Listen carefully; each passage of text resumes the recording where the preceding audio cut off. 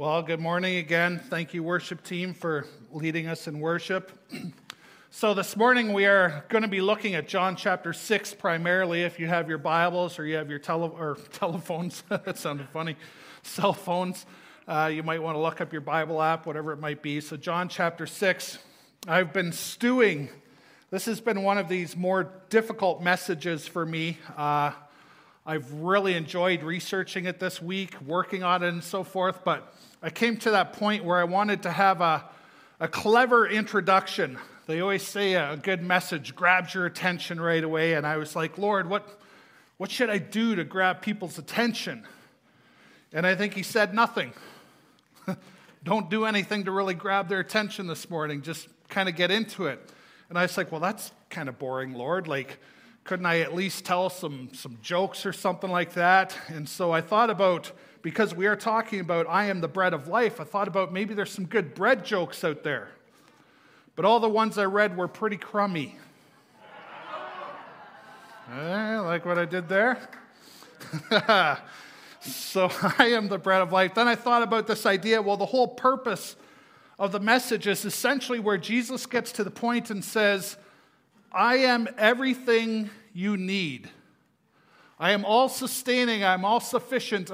It's only me that you should be chasing after. I will give you eternal life. I am the fulfillment. I am your full satisfaction. And then I thought about that popular 1965 number one hit.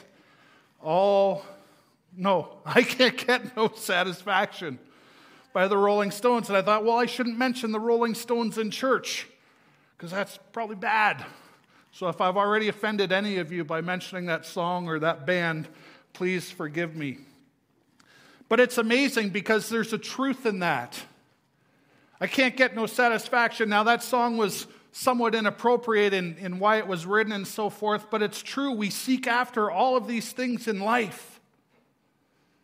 Maybe if I date the right person, I'll feel better about who I am and I'll feel better about my purpose in this life.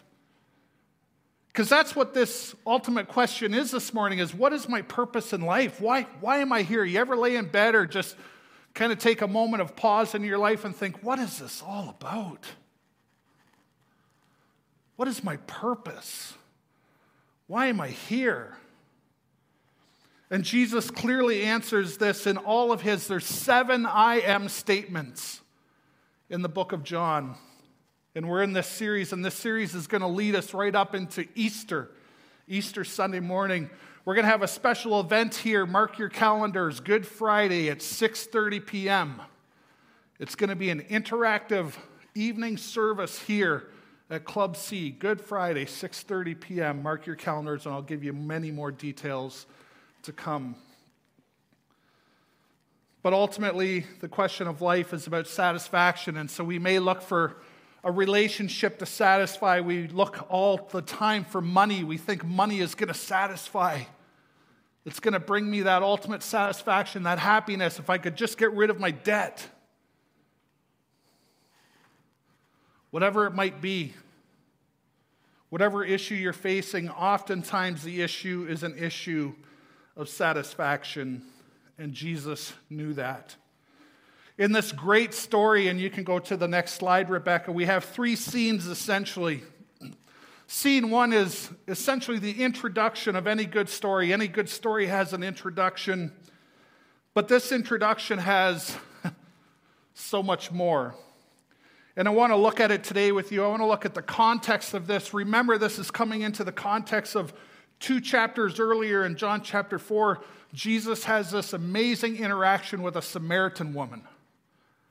A woman that was despised, a woman that he should technically have had no interaction with. But he says to her, I'm willing to give you the water of life.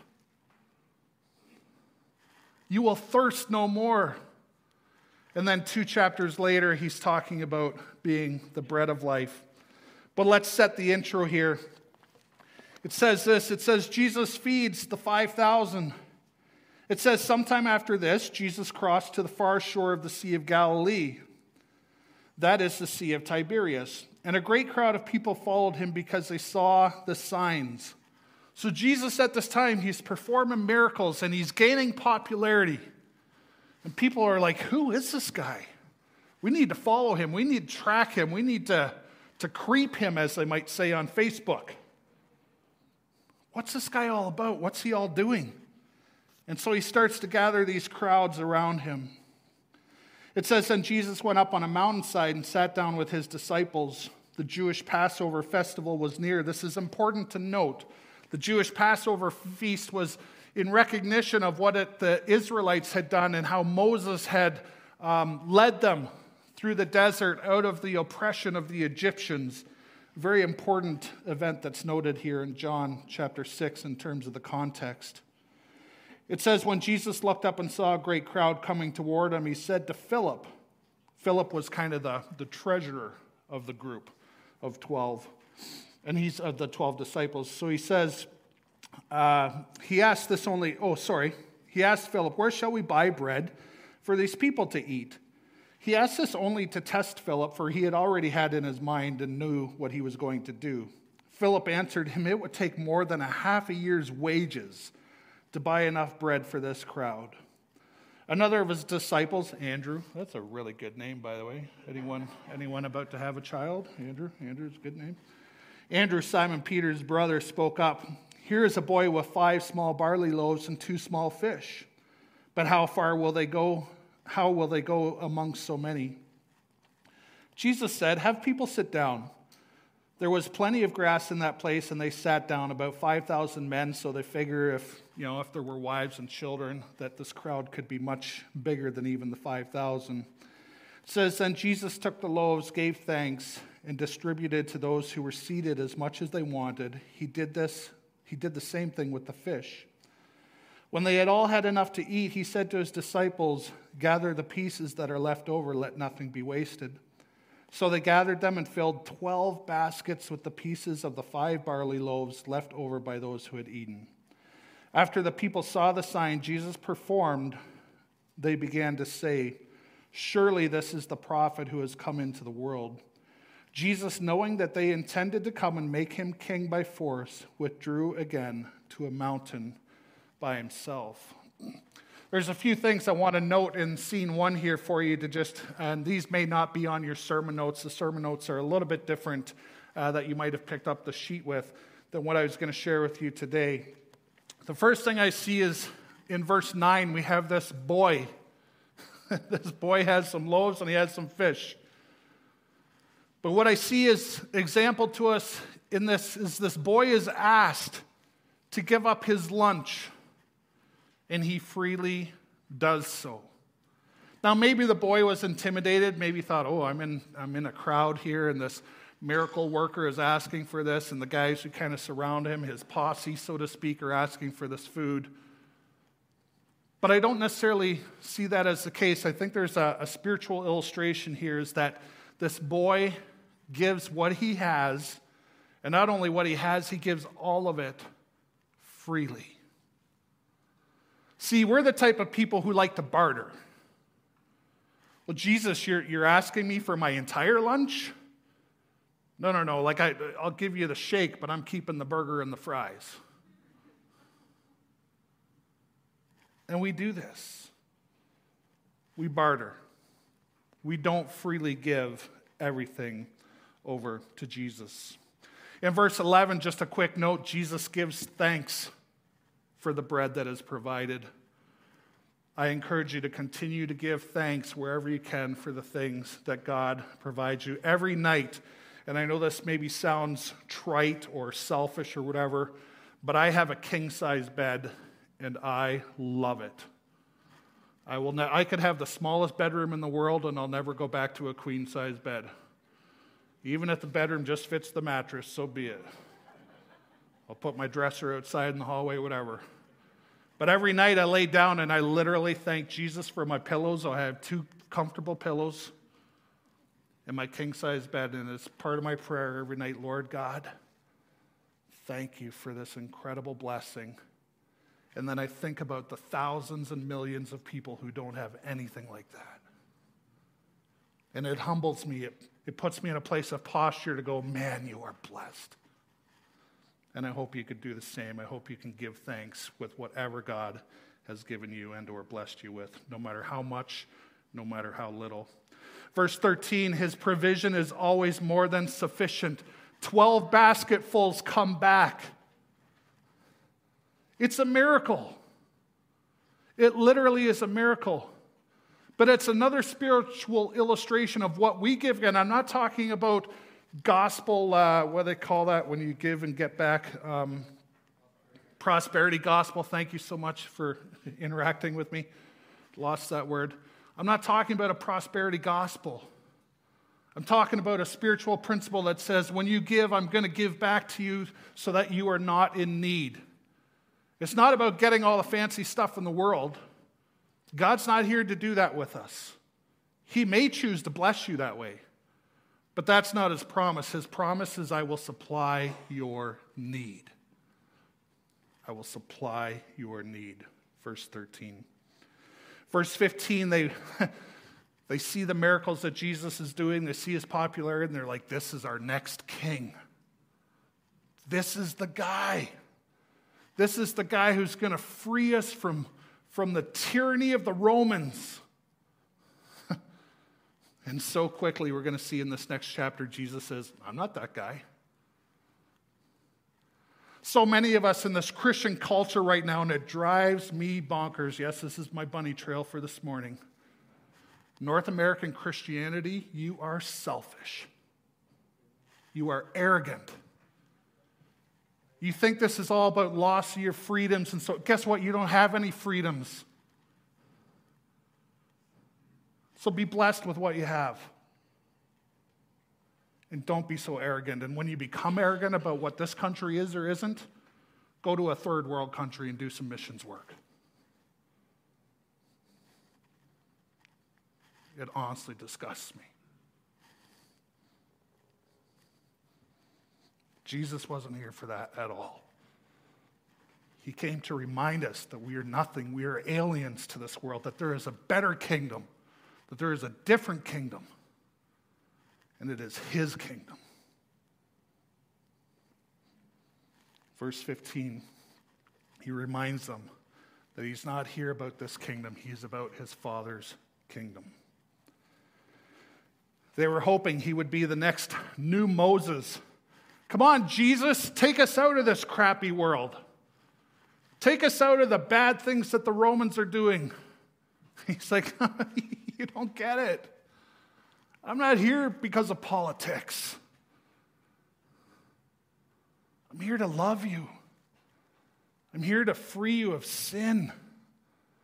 I'm here to enter you into a beautiful new eternal kingdom. There are 4 possible solutions to the problem going on in this scene 1. One is the scene where money, they ask Philip, hey Philip, how much is this going to cost? Philip's like, we can't afford this. Oop, that solution's out the door. We don't have enough money. What about people in verse 9? Well, hey, we got this kid here. He's got some stuff. Maybe we can use him. Yeah, okay, let's try that solution. Then we get to the next solution is Jesus in verse 11. Well, that's a no-brainer. How about we let Jesus take over and do his thing here? Or the other solution that isn't mentioned in the scripture, but it's very common to us as Christ followers, we just turn and go the other way.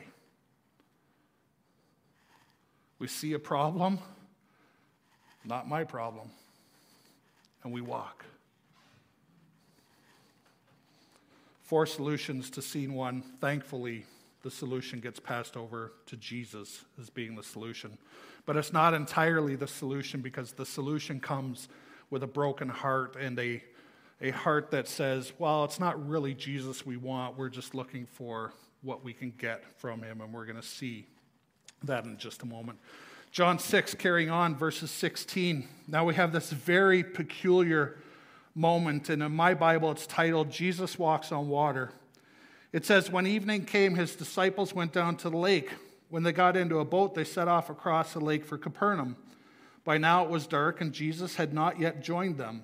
A strong wind was blowing, and the waters grew rough. So essentially a storm is starting to brew up here. It says, when they had rowed about 3 or 4 miles, they saw Jesus approaching the boat, walking on the water. It says they were frightened, But he said to them, "It is I, don't be afraid." Then they were willing, this is so funny, then they were willing to take him into the boat, and immediately the boat reached the shore where they were heading. If you're looking at the story and you're tracking the story at all and you're familiar with it, we get from Jesus doing this incredible miracle of feeding the 5,000 plus people, and then we have this, what I call kind of interlude. If you've ever been a part of a story or a movie where you've been like at the end of it, you're like, what was that about? Like, what did that part in the middle have to do with anything? Well, again, it's a piece of this. It's a piece where Jesus has performed a miracle. He's performing essentially another miracle. He's walking on water. He quiets we don't know if this is the big storm that's in one of the other Gospels. It's quite possibly that those are very two different scenes. But we see that Jesus calms this storm. Now, the first thing I see in verse 18 is this. The people have gone from a high over here of getting their needs met through the bread.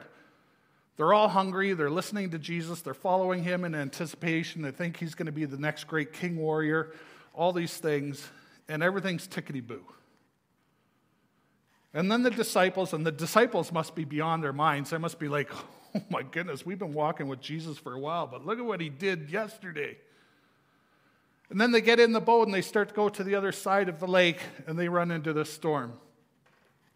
And this storm happens, and so a couple things are happening here. One, it's another miracle of Jesus' grace. Jesus is saying, I am a God of miracles. I can do these things. But what I think he's more saying is this, is there's two things. One, I think he's illustrating that life can go from a high to a low like that.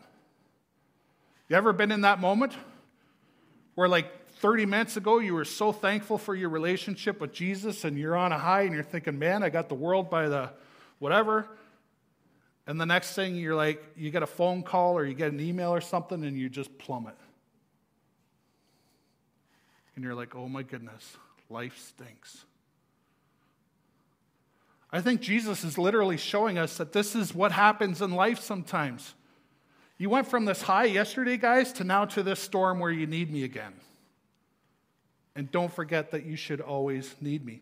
Now, I think what it does is it shows God's grace and Jesus' grace and the fact that he reveals this miracle, but it also reveals this, and this is awesome. Jesus will do whatever it takes to get to you. He will walk on water to get to you, to remind you of his love and his grace and the fact that he is all you need. He is all sufficient. I think that's why this little weird sidebar story is placed in between these two things. Then we get to scene 3, the final scene, the concluding scene. And it's this incredible story of how salvation is free and how God's provision for us is free, but it's not cheap. In fact, it is extremely costly. Jesus said it this way in one of his pieces of scripture. He said, it will cost you your life to follow me. But let's read the story. John chapter 6, verse 24. It says, the next day the crowd had stayed on the opposite side of the shore, realized that the only boat who had been there, and that Jesus had not entered in with his disciples, but they had gone away alone. Then some boats from Tiberias landed near the place where the people had eaten the bread after the Lord had given thanks. Once the crowd realized that neither Jesus nor the disciples were there, they got into the boats and went to Capernaum in search of Jesus. When they found him on the other side of the lake, they asked him, Rabbi, when did you get here? Jesus replied, very truly I tell you, you are looking for me not because you saw signs I performed, but because you ate the loaves and had your fill. Do not work for food that spoils, but for food that endures to eternal life, which the Son of Man will give you. For on him God the Father has placed his seal of approval. Then they asked him, what must we do to do the works God requires? Jesus answered, the work of God is this, to believe in the one who is sent. So they asked him, what sign then will you give that we may see it and believe you? What will you do? Our ancestors ate manna in the wilderness, as it is written, He gave them bread from heaven to eat. Jesus said to them, Very truly I tell you, it is not Moses who has given you the bread from heaven, but it is my Father who gives you the true bread from heaven. For the bread of God is the bread that comes down from heaven and gives life to this world. Sir, they said, always give us this bread. Then Jesus declared, I am the bread of life. Whoever comes to me will never go hungry, and whoever believes in me will never be thirsty. But as I told you, you have seen me and still do not believe. All those the Father gives me will come, and whatever comes to me I will never drive away. For I have come down from heaven, not to do my will, but to do the will of him who sent me. And this is the will of him who sent me, that I shall lose none of those he has given me, but raise them up the last day. For my Father's will is that everyone who looks to the Son and believes in him shall have eternal life, and I will raise them up the last day. Scene 3 begs a question very specifically that comes out of verse 26. The question is this, as Jesus says, I've done these miracles, but you've come to me again, and you haven't come to me to essentially for the right reason. You've come to see what else you can get from me. And so it begs this question as the reader, as today's Christ follower, it begs, are you a taker or a user? Or both? Are we takers? Are we going like that negotiating thing I said earlier? Are we going to Jesus to say, well, Jesus, I'll follow you, but this is going to be my part of the deal in order to do that?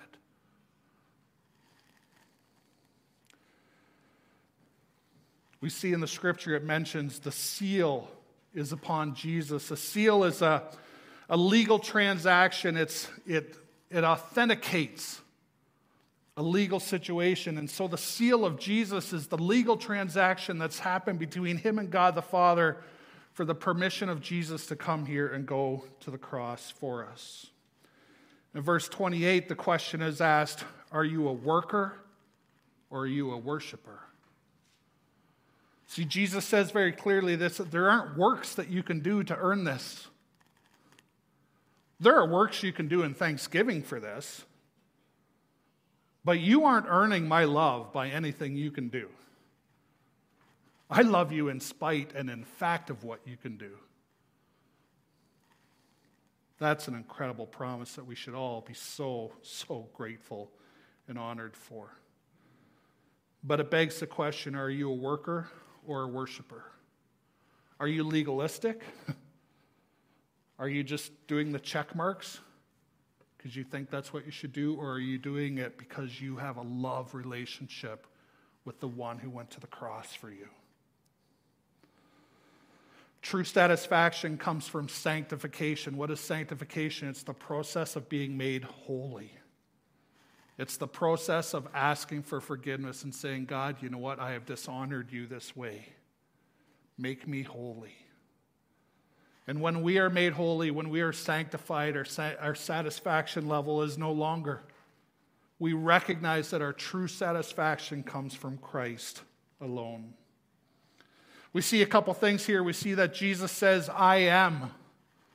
Now, we often refer this back to Moses when God said to Moses at the burning bush, tell the people I am who I am. This I am is a really interesting word. We often associate it with Yahweh, but it's not really Yahweh. Yahweh means God the Lord. It doesn't mean I am. I am means Ayeh. Ayeh is how you would pronounce it in Hebrew. And what it literally means is, it means I was, I am, and I am to come.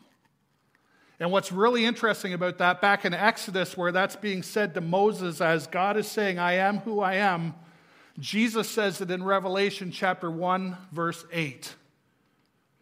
I am. I was the beginning. I'm the Alpha and the Omega. I was the beginning, the end, and I will be the future, and I will be the eternal one. It's an incredible connection there. So when Jesus uses this phrase 7 times in John, I am the bread of life, I am the light of the world, I am, he's making a connection. He's saying something very specific to the people. I and the Father are one. He's literally saying to them, I am God, and I am eternal. Now, just because something is free does not mean it's going to cost us something. Just because, how many of you have been there? You've been invited to something. How about those free seminars, right? You go to the free seminar, and then what happens at the end of the seminar? Okay, now I need to sell you something. Jesus isn't doing that with you. Well, in some ways he is. He's saying, I have this incredible gift of love and grace for you. And it's free. But it does require one thing. And it's a costly thing. It requires your belief in me. It requires your commitment to me. So what? How do we apply this to our lives? Well, number one, two things, I think. Stop trying to fill your life with things that don't satisfy. Just stop it. Your brand new vehicle, your upgraded house, your whatever, blah, blah, blah, your new jeans, I don't care what it is, your new fancy dress shirt. You guys like my dress shirt? No one has said anything about this shirt yet. Just stop trying to find things that will satisfy. Jesus is your true one satisfaction. Then number two, I see this, accept Jesus' invitation. In verse 35, it said this. Let me reread it to you. Verse 35 said, then Jesus declared, I am the bread of life. Whoever comes to me will never go hungry. He's giving you an invite, and he's not talking about food here. He's talking about salvation and eternal life. He's talking about giving up all the junk in your life, all the stress, all the worry to say, you know what? I've got it. I've got it. I'm the great provider. I'm the bread of life.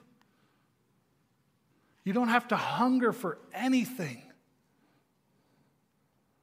I'm the fulfillment of everything you need. Stand with me for a moment, please. We don't have a song at the end here. We're going to just close with a prayer. So let's just pray. Heavenly Lord and Father, thank you for your word. God, your word is beautiful, bold, and tough.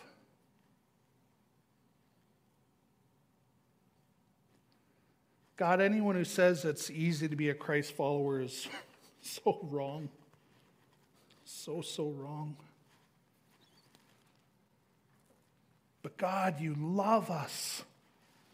You love us, you love us, you love us. You are so gracious. You have provided so incredibly well for each of us. God, we have won what I know Shane Claiborne calls the cosmic lottery. I know we shouldn't talk about the lottery in church, but what he means by that is to be born in North America and not somewhere else is such a blessing. God, I think sometimes we don't get this scripture because we just don't understand it. We don't know what it means to be in want. Oh, we want selfishly. We got all kinds of things we want. But what we need is entirely different. God, we need a fresh and new infilling of you and your Spirit. God, do that for me. I confess I need that. Help me not to get caught up in all the junk of this world.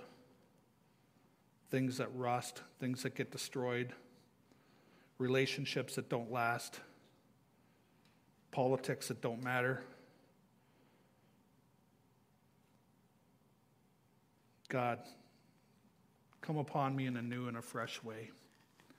God, and maybe there are others who would echo that prayer with me. I don't want to pray for others, God. They can pray for themselves, but perhaps that's something they want to think about this week. God, thank you that you are the great provider. Thank you that you do give us our daily bread. Thank you that we do not need to be in want. But God, as this illustration, as this incredible chapter teaches us, help us not to use you, but help us to worship you. Help us to be so grateful for what you've done for us. May we be kind this week. May we look for opportunities to bless others with what you've blessed us with. God, just lead us and guide us. And God, now as I recite this priestly blessing from Numbers 6, 24 to 26, I just pray that you would be gracious with us as we leave this place today. Guide us this week, we pray these things in your name. May the Lord bless you and keep you. May the Lord make his face to shine upon you and be gracious to you. May the Lord turn his face toward you and give you peace.